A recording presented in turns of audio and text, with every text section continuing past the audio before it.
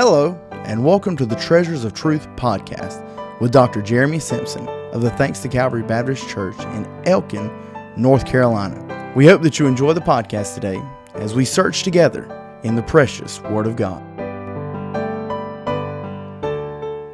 Welcome to the Treasures of Truth podcast. Brother Jeremy here. I want you to go to the book of Judges.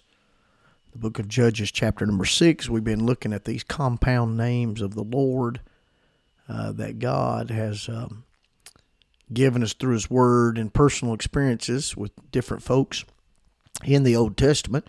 And man, I've surely enjoyed studying these, and I hope you're enjoying the podcast. And I sure enjoy getting behind this mic and hearing from all of you. I get messages, Brother Jeremy, I'm enjoying the podcast. Brother Jeremy, I appreciate that podcast. Brother Jeremy, thank you for that truth. That is an encouragement. I'd love to hear from you. Facebook Messenger, text message, email, evangelistjsimpson@yahoo.com. I'd love to hear from you. And just let me know, hey, man, that's good. Or if you got to send me a message and say, I'd like for you to do a podcast on this study, this passage, this. And I'd be glad if the Lord allows me to do that, try to answer something. But I really enjoyed the podcast. Today I want to look at the compound name Jehovah Shalom. Jehovah Shalom. And it means the Lord our peace.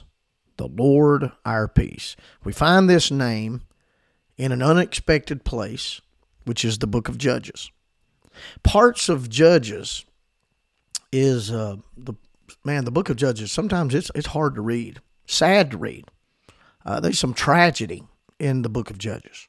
Here is a nation by the name of Israel in the book of Judges that is crying out for a revival. And God gives them a revival, and then they have a reversal. And then God gives them a revival, and they have a reversal. And then they have revival, and they have a reversal. They're going through this cycle of revival and reversal, revival and reversal, revival and reversal. And there's some barbaric things going on in the book of Judges. But there's also some encouraging pages. And one of my favorite stories in the Bible and in the book of Judges is the story of Gideon. Because in the time of Israel's history here, Joshua has died. The monarchy of the kings has not yet been established. There's no king. The Bible teaches us that the times of the judges were chaos. Every man did that which was right in his own eyes. And whenever the people sunk down in despair, they would call on God, and God would raise up a regional military leader, and they were known as judges. And in Judges chapter 6, the people of Israel are in a time of turmoil where they're being terrorized by these nomads who were the Midianites, and they were warring people. They were terrible folk coming against Israel. And Israel's trembling in fear. The Midianites, they'd come in, they would pillage and kill and raid and rape. I mean, they just have a time in the nation of Israel. And the whole nation of Israel really is just a bunch of little tribes that's got no national unity, constantly living on edge, wondering what's going to come to us because of all this, the Midianites and what they're doing to them. And God raised up a young Hebrew boy by the name of Gideon who was hiding behind a wine press, threshing grain, trying to provide for his family. And listen what the Bible said, Judges 6:12. The Lord appeared to him with these remarkable words. Listen what he said. And the angel of the Lord appeared unto him and said unto him, The Lord is with thee, thou mighty man of valor. And Gideon turned around and said, Do what? You talking to me? And God said, Yeah, I mean you. That's not exactly how it says it, but it's exactly what's going on, because Gideon, he didn't know it, and his daddy didn't know it, and Israel didn't know it, but God knew what was in that boy. And God raised up this man who went from a zero to a hero, the most unlikely to succeed, because he was poor. His daddy was poor. All of his uncles were poor. If you know what poor is, hey, some people are so poor they spell it with 5 O's. And you know, I know what it's like to go without. and I know what it's like to not have the best. I know what it's like. I wasn't raised as poor as some, but we didn't have everything that we wanted when we were kids. And we didn't know we was poor because everybody else was poor too. And some people aren't poor until the government tells them they're poor. Somebody say amen right there. I'll promise you this. If you're not poor, once the government gets done with you, you will be poor. Say amen again. I remember Billy Kelly. He was a hoot. Brother Kelly said this. He said when he was a boy, they were so poor that they went down to Kentucky Fried Chicken and licked everybody else's fingers. That's hilarious. Brother Kelly, one of a kind. But Gideon was poor.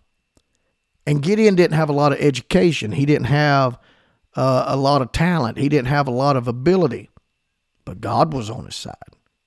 And God raised up this man, Gideon, to do a mighty work. Just a wheat thresher, just hiding behind a wine press. And he didn't look like a mighty man of valor, and he wasn't acting like a mighty man of valor. But God saw in Gideon what Gideon could not see himself. God was going to take this poor, hiding farmer and make him the captain, the general of an army.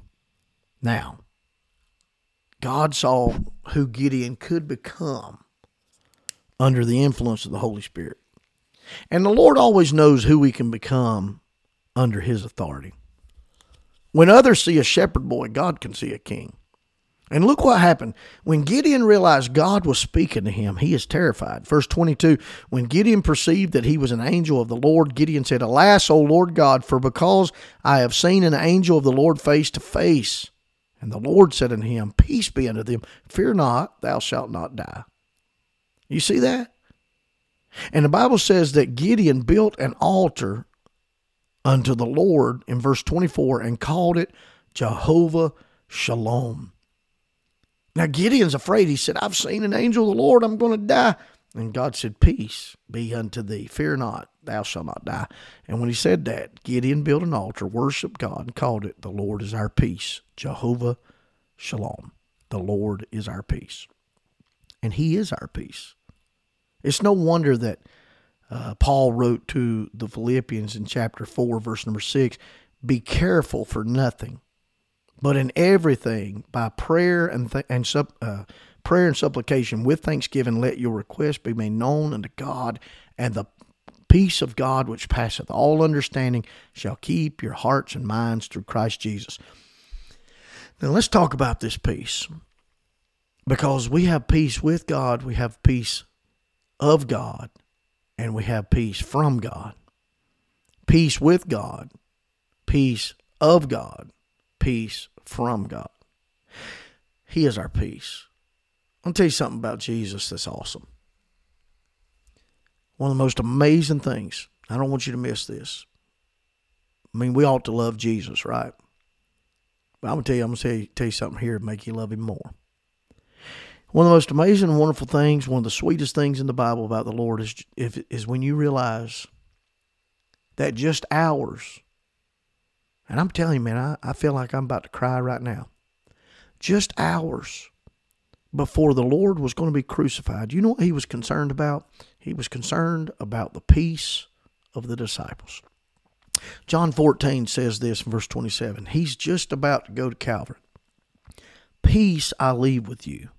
My peace I give unto you, not as the world giveth, give I unto you. Let not your heart be troubled, neither let it be afraid. You ever get fearful? You ever get like Gideon? When everything's going crazy around you and chaos is around you, and he's got these Midianites coming against him, and it looks like his life is going to be destroyed. It looks like things are just going to be, terrible for him. And then God showed up and said, peace. And Gideon built an altar. Well, I got great news. We can have peace today. And Jesus, think about this. He's about to be tortured to death. One of the most horrific means of torture ever devised. His burden in that moment was not about himself. His burden in that moment was to solidify the hearts of his followers with the peace of God.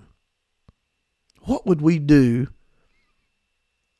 if we knew we were not only going to be killed tomorrow, but we were going to be tortured for who knows how long. I'd say that we would be desperate to be finding our own peace. We would probably not be pouring out our concern on others. I know me, and I think you know you. We are self-centered people. We'd be out for ourselves. Oh, I need some peace. Not God, not Jesus. The night before his crucifixion, his burden was for his followers. This is what he's aiming at just before he suffers. I want you to have peace. And I want you to have the kind of peace that I give, not that the world gives. That's what he said. In the last hours of his life, Jesus is helping his disciples to become fearless and peaceful. He said, let not your heart be troubled, neither let it be afraid. And he's not talking about the peace of good circumstances. He's talking about the peace in the midst of bad circumstances. And he knows that the only kind of heart peace that the world can give is peace of mind based on good circumstances. You know, if the world can take away our troubles, they try through health insurance, through retirement accounts, through flood protection, through bomb shelters, through labor-saving devices. The world tries to give us some peace of mind. You watch the TV and the commercials, it's all about trying to give somebody peace of mind. And you know what Jesus said? I'm not trying to give you what the world can give you. They're trying to give you peace based on good circumstances. But he said, I'm going to give you peace that'll get you through bad circumstances. Watch what he says. John 16:33. These things have I spoken to you, that in me ye might have peace.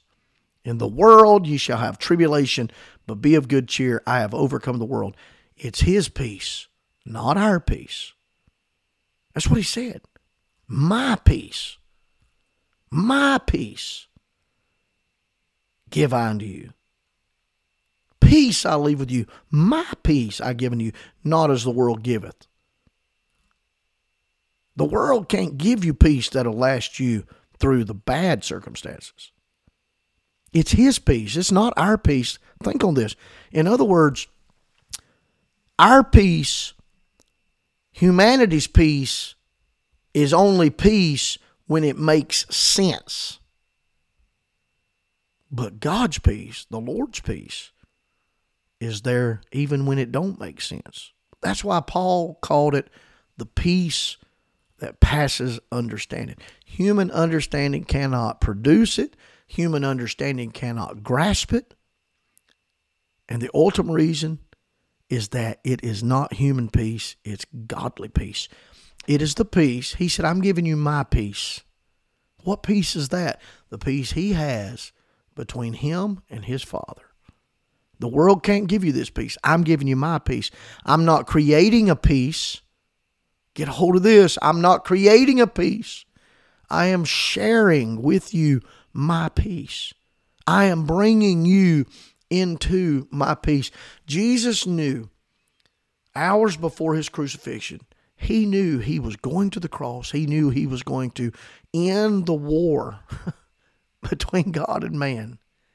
And he knew he was going to rise again on the third day.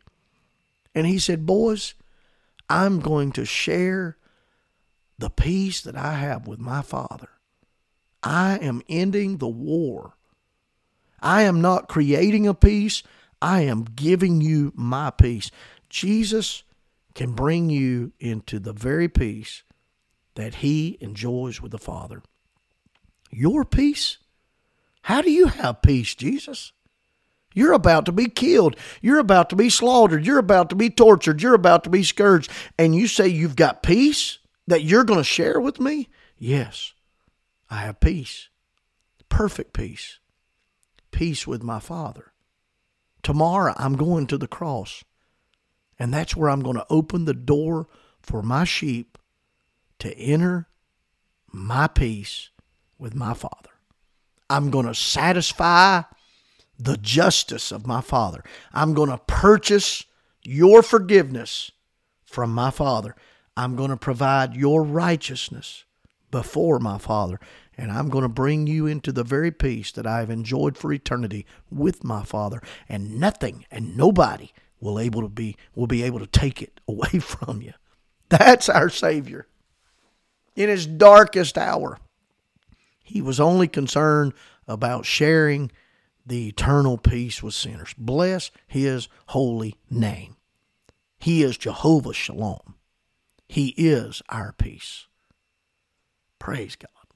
Because no matter what happens in this world, bad circumstances or good circumstances, it does not change our peace with God.